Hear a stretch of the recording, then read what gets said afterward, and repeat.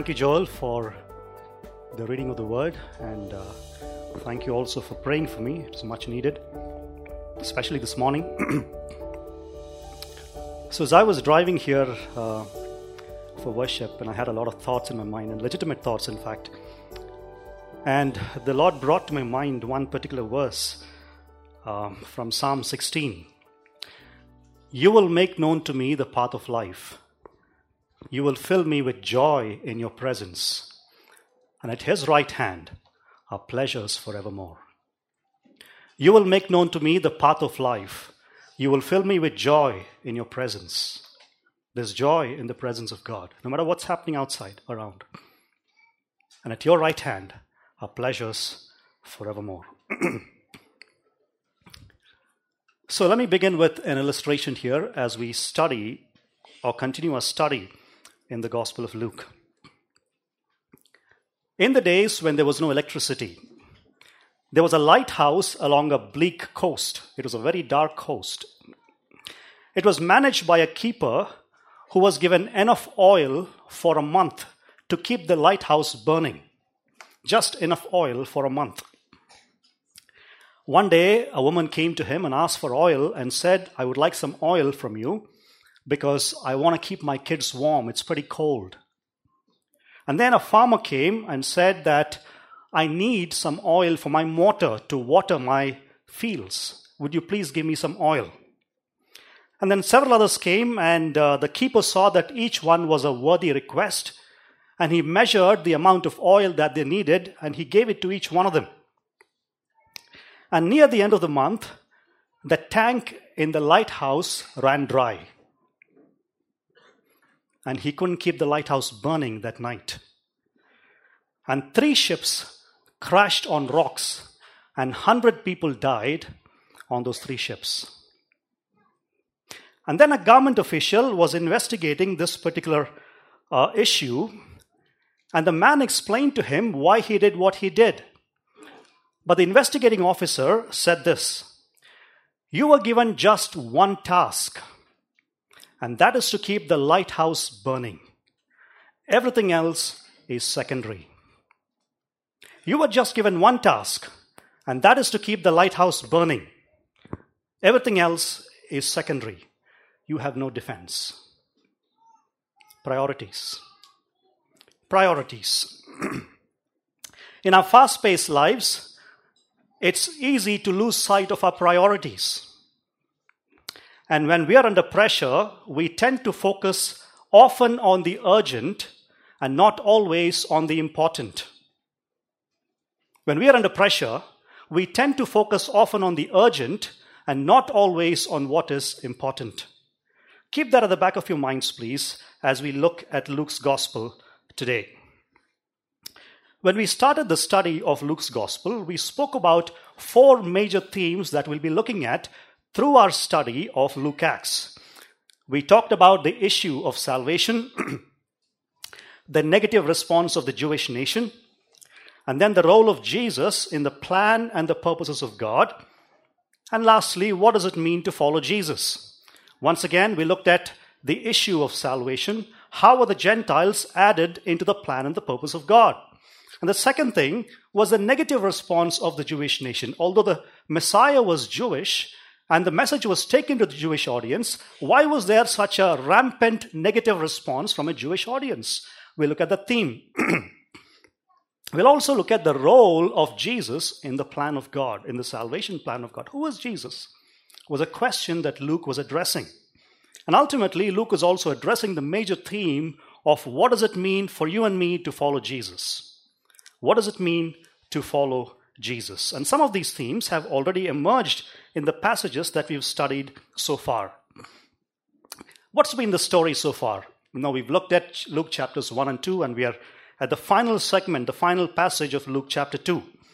As we looked at these 2 chapters, and various brothers have taken wonderful studies all these months, what stands out clearly is that God is fulfilling his promises that he's made long ago. God is fulfilling his promises that he had made long ago. And in trying to show that, Luke introduces for us 2 key figures in these chapters. One is John the Baptist, and the other one is Jesus. And as we sift through these chapters and observe a little closer, although he is bringing out two key figures of John the Baptist and Jesus, when we look a little closer, we clearly see the superiority of Jesus to John the Baptist. The superiority of Jesus to John the Baptist. And also, we've seen throughout these two chapters that numerous witnesses from heaven and earth testify to what God is doing as he brings his salvation to mankind. Now we come to the passage for this morning, which is Luke chapter 2, verses 41 through 52. And by the way, Joel, thank you so much once again for reading the text for us. This passage sketches for us Jesus' own testimony about his identity and mission. Now listen very carefully, please. This passage clearly portrays for us Jesus' own testimony about who he is, his identity, and also his mission. It is the last section in this unit, with Jesus sounding the final note. Until now, everybody else has spoken about him, isn't it?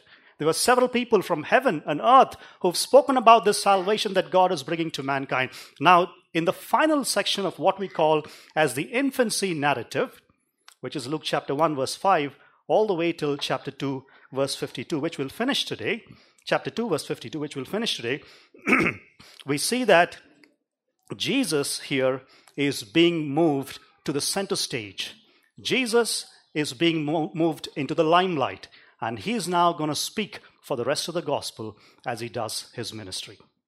So Luke is bringing Jesus into the limelight, to the center stage, because until chapter 2, verse 41, everybody else spoke about Jesus, like I said earlier. Gabriel spoke about who Jesus is. The angels spoke about him. Elizabeth spoke about him. Mary spoke about him. Zachariah spoke about him. Simeon spoke about him. Anna spoke about him. Last week, Brother L.D. was talking to us about it. And all of a sudden, we see Jesus in this passage, speaking for the first time in the gospel, opening his mouth and speaking about himself. Who is he? And what is the mission that he came for? So in this final passage, Jesus introduces himself and his authority. He introduces himself and his authority. So as we begin this passage, we raise the question, what can we understand about Jesus' identity and authority? What can we understand about the identity of Jesus, about who Jesus is, and the authority that he has? The passage before us tells us two things regarding the identity and the authority of Jesus. So follow along, please, and listen to me very, very carefully as we go through this particular passage. It says two things, two very simple things about the identity of Jesus and the authority of Jesus. So the first thing is found in verses 41 all the way till verse 50. Verses 41 all the way till verse 50. And these verses say that people struggle to understand Jesus' person, work, and authority. People struggle to understand, they often struggle to understand the person of Jesus, the work of Jesus, and the authority of Jesus. Jesus is so unique that people often have difficulty in recognizing and accepting him for who he is, especially in the full scope of his person and the full scope of his mission. Did you hear that? Jesus is so unique that people often have difficulty in recognizing who he is, especially in the full scope of his person and the full scope of his mission. And that's what we see in these verses that we're going to study. We see that Mary and Joseph did not understand the exact nature of the identity and the mission of Jesus. Mary and Joseph did not understand the exact identity and the mission of Jesus, at least in this passage here. So Luke gradually unravels this truth for us by narrating this portion of the story in 4 different scenes. He narrates this portion of the story in 4 different scenes. So follow along, please. We'll go scene by scene and see what's happening here and how this truth comes to the fore. In the first scene, Jesus journeys to Jerusalem in his 12th year. Jesus journeys to Jerusalem in his 12th year. Look at verses 41 and 42. Look at your Bibles, please, as I read the verses for us. Now his parents went to Jerusalem every year at the feast of the Passover. And when he was 12 years old, they went up according to the custom. If you have the habit of underlining in your Bibles, I know some of you don't, but if you do, underline the phrase, according to custom. Very important. So the scene begins with a clear portrayal of the devotion of Jesus' parents to Yahweh, the Lord God of Israel. The parents of Jesus, Mary and Joseph, were absolutely serious about their faith. They were devoted to Yahweh, the Lord God of Israel. The same thing was brought to the fore by Brother LD when he spoke last week about the presentation of Jesus at the temple, right? They took their faith seriously. Now, the Old Testament commanded Jewish men to come to Jerusalem to celebrate 3 feasts in a year. There were other feasts, but Jewish men, had to come to Jerusalem to celebrate 3 feasts. Number 1 was the Passover. The second one was the Feast of the Pentecost. And the third one was the Feast of the Booths, or the Feast of the Tabernacles. However, since the nation was scattered and people lived in distant parts of Israel and even outside, what happened there was a custom developed all of a sudden in the first century Judaism. And the custom was, since the nation was scattered and people lived in distant parts of Israel, you didn't have to come for all these 3 feasts, but you had to make a trip to Jerusalem at least once a year to the temple. At least once a year to the temple, just because of the distance that you lived from Jerusalem. Now the text tells us here that Joseph and Mary went to Jerusalem, how often? Every year. They went to Jerusalem every year. We don't know whether Jesus accompanied them every single year before this, but we do know that at the 12th year, or in his 12th year, he was taken to Jerusalem. It certainly must have been the most exciting time of the year. Imagine a village boy, people from a small village like Nazareth, going all the way to a big city, Jerusalem, the capital of the entire nation, that at this time of celebration is drawing thousands and thousands of worshippers from all over the country. Now, the Passover was a major feast celebrated at the beginning of the Jewish year. It comes on the 15th day of Nisan, which is the first month of the Jewish calendar. Now, in our calendar, it'll be about March or April. It comes around the time of Easter for us. It recounts and evokes memories of the great and miraculous deliverance of the nation from slavery from the land of Egypt. God with a mighty hand, Yahweh with a mighty hand, delivered them from the hand of the Egyptians. And the Feast of the Unleavened Bread comes immediately after the Feast of the Passover. The Feast of the Unleavened Bread is celebrated coupled with the Feast of the Passover. So the celebration lasts for about 7 to 8 days. More often than not, they're both celebrated together. Now, men were required to attend the celebration, the Passover celebration. It was not mandatory for women to come to Jerusalem and attend the celebration. So for Mary to go along with Joseph, and it also says that she went every year, it is a sign of her devotion to God. Once again, she took her faith very seriously. It's a sign of great piety and great devotion. Now, if you look at the map here, what is this? Galilee, Samaria, this is Judea. Jerusalem is here, Nazareth is in Galilee. Now, the journey from Nazareth down to, if you take the route of Samaria and come down, the journey from Nazareth would be about 130 kilometers, around 130 kilometers. So the journey included roads that were beset by highway robbers. So the pilgrims often traveled in large caravans. They traveled in large caravans, especially for protection.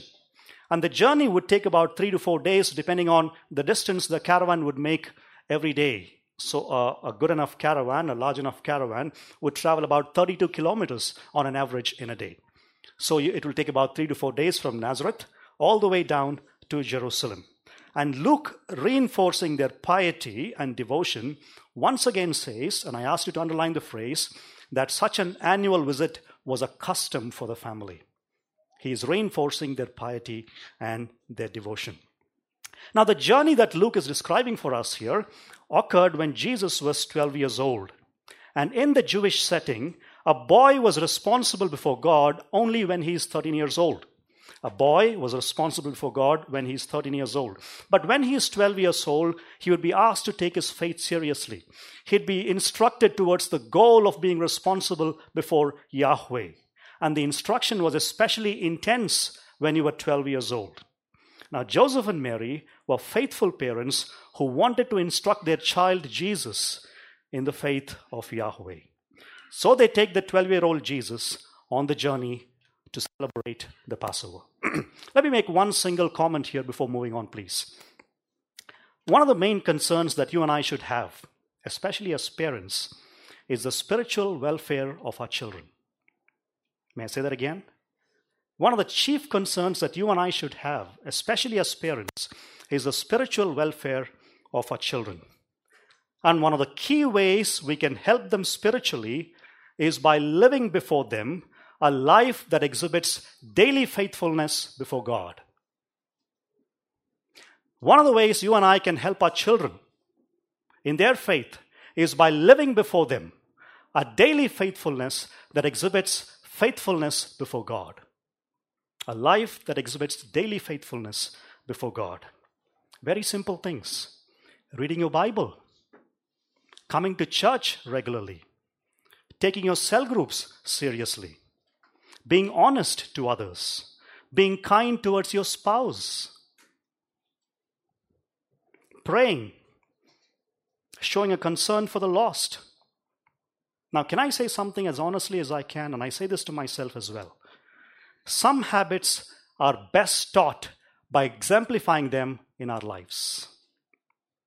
Some habits are best taught by exemplifying them in our lives. And Jesus here was raised by parents who took their faith very seriously. He was raised in a home that was devoted to the faith of Yahweh. We should imitate Joseph and Mary in their everyday faithfulness to God. So you and I should imitate Joseph and Mary in their everyday faithfulness to God. Moving to the second scene here. Jesus remains in Jerusalem unknown to his parents. Jesus remains in Jerusalem unknown to his parents. Look at verses 43 through 45. You looking at your Bibles? Yeah? Okay, verses 43 to 45. And when the feast was ended, as they were returning, the boy Jesus stayed behind in Jerusalem. His parents did not know it. But supposing him to be in the group, they went a day's journey. But then they began to search for him among their relatives and acquaintances. And when they did not find him, they returned to Jerusalem, searching for him. Now, some pilgrims who came to the Passover, they returned home after 2 days because the Passover lasted just 1 day. But here, the text tells us when the feast was ended, which seems to suggest here to me that Jesus' parents stayed for the entire week to celebrate both the Passover and the Feast of the Unleavened Bread. And the duration of the stay also reveals the devotion of the family to Yahweh, the Lord God of Israel. Now, Luke immediately introduces a problem here for us in these verses. Look at the verses. Joseph and Mary may have assumed that Jesus was with the relatives or somewhere in the caravan and did not worry much about Jesus. So only at the end of the first day's travel, when everyone would have come together for the night to have dinner or something, did the parents realize that there was a problem. Jesus was not among the members of the caravan. He was not among the relatives. And the text here clearly says, the boy Jesus stayed behind. Does your Bible say that? The boy Jesus stayed behind. The reason I said that is because it would be wrong to say that the parents were careless about Jesus. The text does not blame the parents for the incident. It is Jesus who stayed behind in Jerusalem without their knowledge. But imagine what Joseph and Mary would have gone through in this incident. If you've ever had your child go missing, albeit briefly, now God forbid such a thing should happen, but if ever you've had your child go missing even briefly, you can identify with the panic that Joseph and Mary would have gone through. Well, forget an actual incident. Even the thought of it, sends shivers down our spines, doesn't it? It does. So here is a more likely explanation of the text. Since villagers traveled together, The parents assumed as they were traveling back that Jesus was safe somewhere in the caravan with some relatives or acquaintances. So when they searched for him and did not find him in the caravan, they quickly made a decision to go back to Jerusalem and search for him. That's the second scene. We move to the third scene, where Jesus' wisdom amazes hearers while his parents have a complaint. Jesus' wisdom amazes hearers while his parents have a complaint. Look at verses 46 through 48. After 3 days, they found him in the temple, sitting among the teachers, listening to them and asking them questions. And all who heard him were amazed at his understanding and his answers. And when his parents saw him, they were astonished. And his mother said to him, "Son, why have you treated us so? Behold, your father and I have been searching for you in great distress." So the parents of Jesus find him in the temple after 3 days. First day, they go out with the caravan. They travel for 1 day. The second day, they come back to Jerusalem. It took 1 more day and 1 more day perhaps of searching in Jerusalem. And then they find him in the temple on the third day. When they find him in the temple, what is he doing? He's sitting at the feet of the teachers, the Jewish teachers. Now, teachers in the ancient world normally sat with their students as they interacted.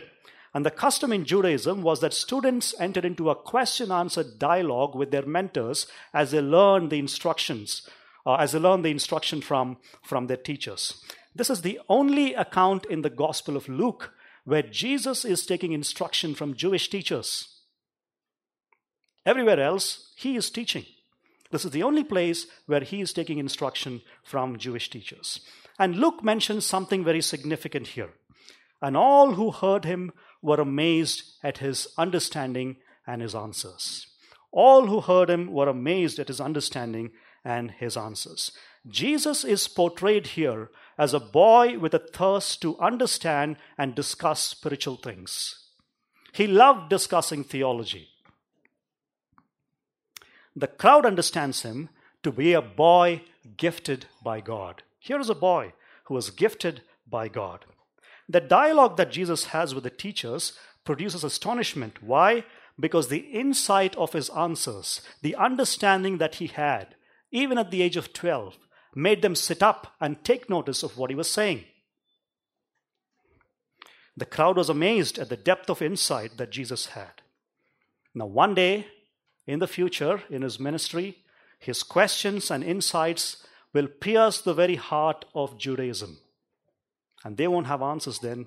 He will give them answers to his own questions. For now, Jesus is a boy. He is just 12 years old. He is taking instruction from the teachers in the temple. However, the rest of the section that we'll study will show that Jesus is already aware that he is more than a student of Judaism. He's more than a student of Judaism. Now the parents come, and they come with a mild complaint here, though they're amazed to see Jesus talking with the temple teachers. And the mother comes and she complains, "Why have you treated us like this?" What were you thinking? The word used here by Mary refers to a reaction of being overwhelmed by events. She was overwhelmed by what all happened. 3 days, I didn't see my baby or a boy. And she comes back with a complaint. It probably, the word also indicates amazement and relief, both of it together. But Mary's words leave no doubt that Jesus had really troubled his parents. So she mentions that they searched for him with anxiety, and the word here used for anxiety means deep trouble, deep distress, trauma that she went through and the parents went through. So Mary, speaking for both parents, wants to know why Jesus did such a seemingly insensitive thing. And the question prepares for an important teaching that Jesus gives about himself. Jesus is going to answer Mary, and in the process, he's going to talk about his identity, who he is, and the mission for which he came. And even his parents must come to understand and come to terms with who he is and the mission for which he came. The fourth scene, a very important scene, and this is the point of Luke. The point, Jesus must be in his Father's house. Jesus must be in his Father's house. Look at verses 49 and 50. And he said to them, "Why were you looking for me?" Imagine you're searching for a child for 3 days, and you go and tell him that you've been insensitive, seemingly insensitive at least. And he says to you, why were you searching for me? Did you not know that I must be, and the translation most likely should be, in my Father's house? And they did not understand the saying that he spoke to them. Listen to me very carefully, please. This is the point of what Luke is driving, so please pay attention to this point. The response of Jesus, like I said, represents the first words spoken by Jesus in this gospel. And these words spoken by him reveal a sense of priority. There's a sense of priority in his words. They also help us understand the necessity of the task to which he came. He came for a task, and it is necessary for him to do it. He must be in his Father's house. And Luke presents the temple. Actually, the Greek word used here should be translated, it is necessary. It is necessary for me to be in my Father's house. I must be in my Father's house. There's no two ways about it. And Luke presents the temple, listen please, Luke presents the temple above all as a place where instruction is given. Get it?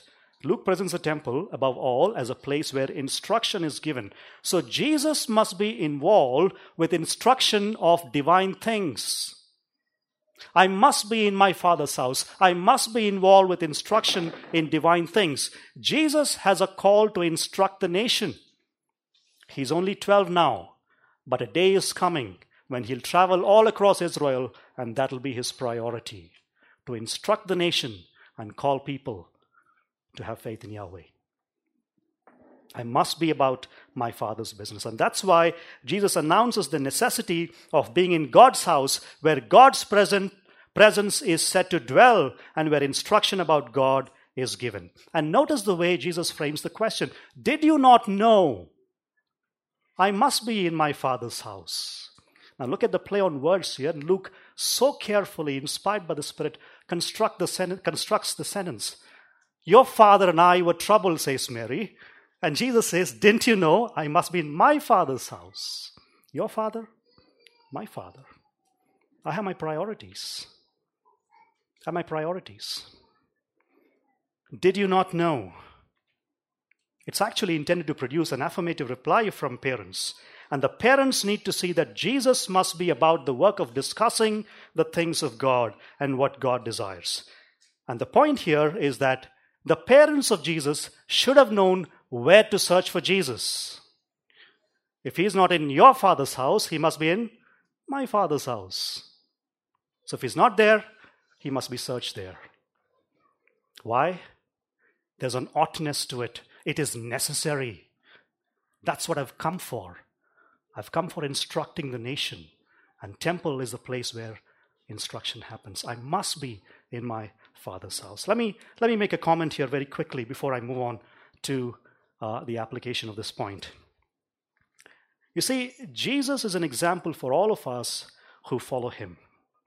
While not all of us are called into full-time ministry or go to a foreign land as a missionary with the gospel, we are all called to serve the Lord in some role or the other for the furtherance of the kingdom. If we don't have a sense of mission and we are not engaged in fulfilling that mission, hear me please, if you and I don't have a sense of mission and we are not engaged in fulfilling that mission, then we are probably living for ourselves. And the Bible tells us and calls us that we should no longer live for ourselves, but for him who died for us and rose again from the dead. You and I must learn from Jesus and be faithful to the call of our Heavenly Father. There's one more thing I want to mention here very quickly. Remember in the previous episode that LD spoke about in the temple, where Jesus was presented in the temple, Simeon says to Mary some very important words. He says, a sword will pierce what? Your own soul. And this person, this little baby, will cause a rising and falling of many in Israel. And to Mary particularly, he says, a sword will pierce your own soul. What did he mean by that? Mary will experience pain because of the intense rejection that Jesus will face in his ministry. Number one.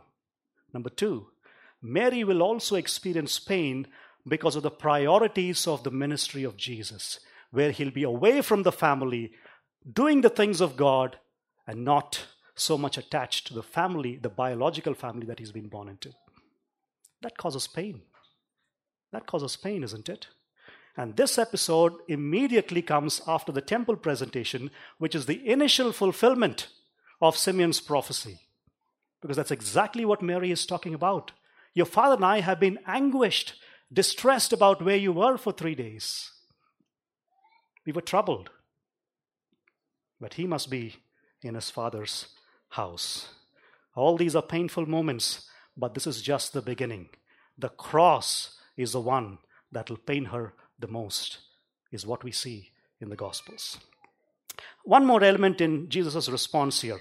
When Jesus refers to the temple as his father's house, hear me please, he is calling attention to the intimate relationship that he has with God that nobody else can have. He is calling attention to the intimate relationship that he alone has with the Father. He is my Father. My Father. Talks about the mystery that is part of the person of Jesus. Jesus has a clear sense of oneness with the Father. He has a clear sense of identity with the Father and is committed to the mission that God sent him to do.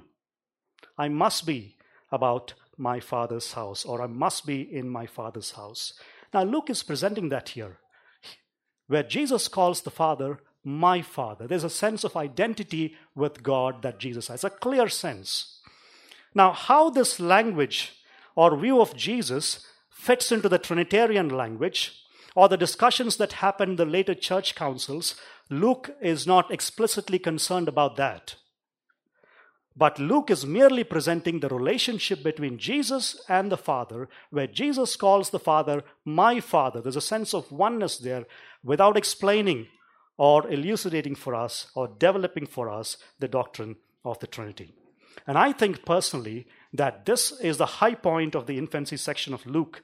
Jesus introduces himself to the reader for the first time, and he declares to all of us that he is called to instruct human beings because he has a close, personal, intimate relationship with God. And what is the implication? If he is somebody who is one with God, if he is somebody who has a close, personal, intimate relationship with God, when he speaks, you and I must listen.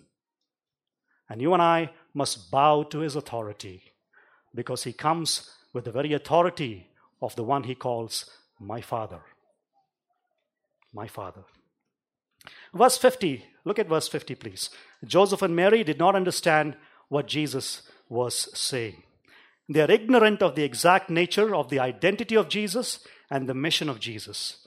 And if they had understood his mission better, they would have known that he must be in his Father's house, and they would have gone and looked for him there. But the ignorance of parents reveals to us that it is hard to fathom the new ground that Jesus was breaking. It is hard to fathom the new ground that Jesus was breaking. It is not surprising that those around Jesus were slow to realize who he was fully. Even the disciples found it difficult. It only gradually dawned on them, and that's how the synoptic gospels especially present, as Jesus is born of the Virgin, miraculously of course, but he is truly a man. He looks like a man, he does things like a man, but there's something more about him. He's doing things that only God can do. And that's how the synoptics present who Jesus is. It is a problem of understanding that continues to our own day as well. So in light of that, let me ask you this question as an application. And I ask myself this question as well. What do you and I think of Jesus' person and his authority? What do you think of the person of Jesus and his authority? In a real sense, you and I are in a similar dilemma as the one faced by the parents of Jesus, Joseph and Mary. Who is Jesus? And is his authority such that even the most basic human relationships, even the most fundamental human relationships like parent-child relationships, are transcended by his authority? Who is Jesus? And is his authority so great that even the most fundamental human relationships are transcended, even like a parent-child relationships? What do you think of Jesus' authority? Will you accept his claims or reject his claims? Our relationship to God is determined by this response because this unique one is so intimately related to the one he calls as my Father. He's so intimately related to God. Now, the passage here shows us that Jesus sets the priorities of his commitment to the Heavenly Father more than and above his love for his earthly parents. He has a priority of doing the things of the Father than the love that he had for his earthly biological family. While we are all called to love our families and we must never neglect them, the Bible asks us to take care of our families. Love for Jesus must always take precedence. Love for Jesus must always take precedence. Why? Because as Luke's gospel resolutely shows us, Jesus is the Son of God. Jesus is the Son of God. And how do we do it? Hear me, please. The way Jesus lived his life is a picture of how all of us should prioritize our lives before God. The way Jesus lived his life is a picture of how all of us should prioritize our lives before God. It is because of his authority, it is because we follow him, who's authoritative, that we often have to make choices that others do not understand.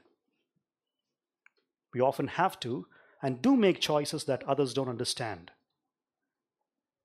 Let me give you an example. Taking up a job that pays us less just because we have more time for God and his people. Going on a mission trip instead of taking a holiday.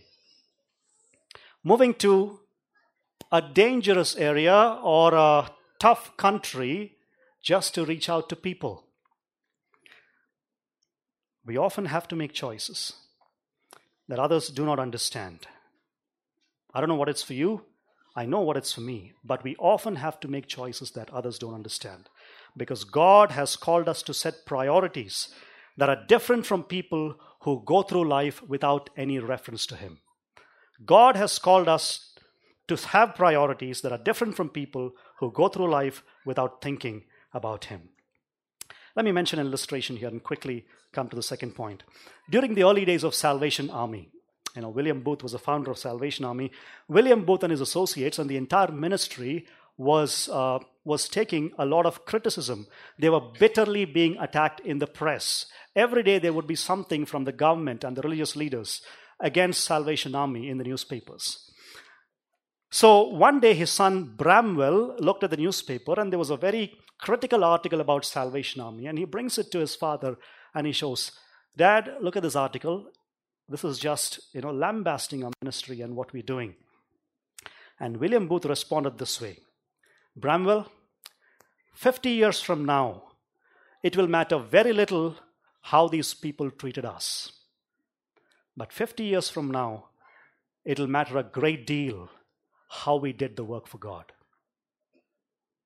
Perspective and priorities. 50 years from now, it'll matter very little how the government treated us or how the people around us treated us. But 50 years from now, it'll matter a great deal how we did the work and the ministry of God. So the first thing that we learned this morning about the identity and the authority of Jesus is that people struggle to understand Jesus' person, work, and authority. Then there's a second thing, and that is in verses 51 and 52, very quickly. And they say that people must reflect on truths about Jesus and respond rightly to him. People must reflect on truths about Jesus and respond rightly to him. You and I must think carefully about Jesus and his works and submit to his authority. We must ponder who Jesus is. We must think carefully about Jesus and his works, and we must submit to his authority. That's precisely what we see in this section of the passage. Mary pondered truths about Jesus in her heart, while Jesus, on the other hand, had an all-round development. And Luke explains to us this particular thing in two scenes. Number one, Jesus was obedient as Mary treasured things about him. Look at verse 51. And he went down with them and came to Nazareth and was submissive to them. And Luke mentions, and Mary, his mother, treasured up all things in her heart. So what happened at the temple at the age of 12 was a one-off incident. After that, Jesus returned home with the parents to Nazareth, and we can safely assume that he lived a normal life, an ordinary life. And Luke specifically mentions here that Jesus was submissive to his parents. While children are called to be submissive to their parents, and it's a normal thing for children to be submissive to their parents, it is noteworthy here because of who Jesus is. So it's a voluntary self-submission that he's doing here to his parents. In fact, we can see that he submitted at least for the next 17 years before he stepped out and said, "Repent, for the kingdom of heaven is at hand." And Luke, after mentioning that Jesus returned to Nazareth, he recounts Mary's response to this event and other events also like this one. He says his mother treasured up all these things in her heart. All these things, it's plural there. It's not just this one temple incident at the age of 12, but many others like it. She was pondering about many things and thinking about Jesus. The word here used means to carefully recall, to carefully keep an eye on things and understand what's happening. Mary took a note of events about Jesus and reflected on them. In fact, Luke is calling his readers to do the same thing. Reflect upon who Jesus is. Ponder truths about him when you encounter truths about Jesus. So that's the first scene. The second scene is there's a transition and it moves into the ministry of John the Baptist and Jesus. It says, Jesus grew in wisdom and stature. Look at verse 52. And Jesus increased in wisdom and in stature and in favor with God and man. Now here is the second statement about Jesus' growth in the introductory section. Chapter 2 verse 40 has a statement, and chapter 2 verse 52 also has a statement. Jesus receives two such statements. John has one such statement, which means Jesus here again, at least in the introductory section as we've studied it, we see that he is superior to John the Baptist. And he grows here in favor with God and man, which means everybody perceived his growth and there was a favorable perception. Now Luke portrays the growth of Jesus in a very natural way. How do I know that? Look at the terms that he is using for Jesus. In chapter 2, he called him a baby. Later on in chapter 2, a little child in verse 40. And then he calls him a child. And finally, by the time you come to chapter 2, verse 52, he calls him by his name, Jesus. And from now on, Luke will call him Jesus because his name is Jesus. But the point is, people must reflect on truths about Jesus and respond rightly to him.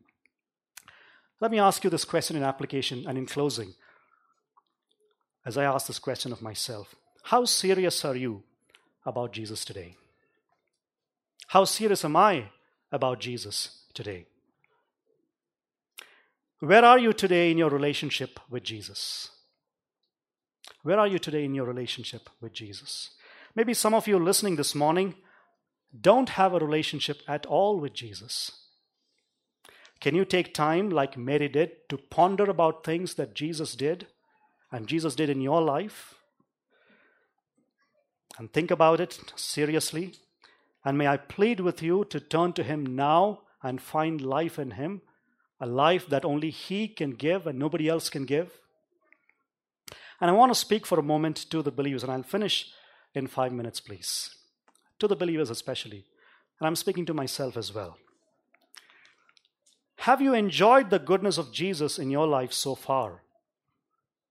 But now you're trying to explain it away because of the circumstances that you're encountering. Have you enjoyed the goodness of Jesus so far in your life, but now because of the circumstances, you're trying to explain it away? You have other explanations for it. Maybe you're a college student facing skeptical questions from your friends and from your own mind. And all you've believed is suddenly seeming like a fable to you. Maybe you're a working person and you prayed about this job and you got into it and you're getting promotion after promotion, you're earning very well now, and suddenly things about Jesus seem to be fading in comparison with your career plans. Maybe you're burdened with family responsibilities that Jesus doesn't figure anywhere in the equation for you anymore. Maybe you're in ministry and some self-centered pursuits have blinded you from following your call and what God has called you for. No matter where you are in life, no matter where I'm in life, you and I must pause and reflect on truths about Jesus and bow to his authority. It's always good for our soul. It's always good for our soul. So Mary treasured up all these things in her heart, and you and I must reflect on truths about Jesus and respond to him rightly. So what's the point of the entire passage? The entire passage basically says it's important to understand that Jesus is the Son of God and respond to him appropriately. It's important to understand that Jesus is the Son of God and respond to him appropriately. No matter where you are in life, it's vital to see Jesus for who he is and bow to his authority. And bow to his authority. Just final illustration in 2 minutes and then I'll close. This painting is from Berlin Art Gallery. It was painted by a German painter called Adolf Menzel. Now, you will notice here that it's only partially finished. Look at this. It's only partially finished because the painter, Menzel, had intended to paint Frederick the Great talking to his generals. So he first painted the background, you see that, and then he painted the generals, and then he just drew a charcoal sketch of the king.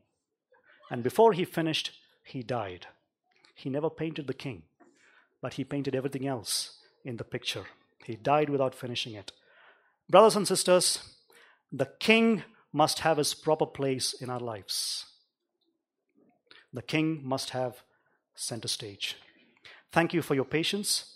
May the Lord bless you all as you contemplate and ponder on things about Jesus as I do as well. Thank you, Father, for this morning. Thank you for your word that is so clear and that is more relevant to us than this morning's newspaper. Thank you, O Lord, that for the first time in the Gospel of Luke, we heard your Son, our Lord Jesus Christ, speaking. And he spoke about who he is, his identity and his mission. In his identity, he is the Son of God, the Son of the living God. In his mission, he came to reveal God to man and save mankind through his death on the cross. Thank you, Lord, for all of these beautiful truths that you reveal to us week after week. And we pray, O Lord, that like Mary, we would ponder these truths about Jesus as we encounter more and more truths about Jesus. And we always have the humility to bow to his authority in our lives. We want to pray for the rest of the meetings, the brothers meeting and the Sunday school and the other meetings that the sisters have, O Lord. We pray that you would have your hand of favor and blessing upon each one of them, O Lord, and bless us and help us to always have our King in the right place in our lives. In Jesus' name.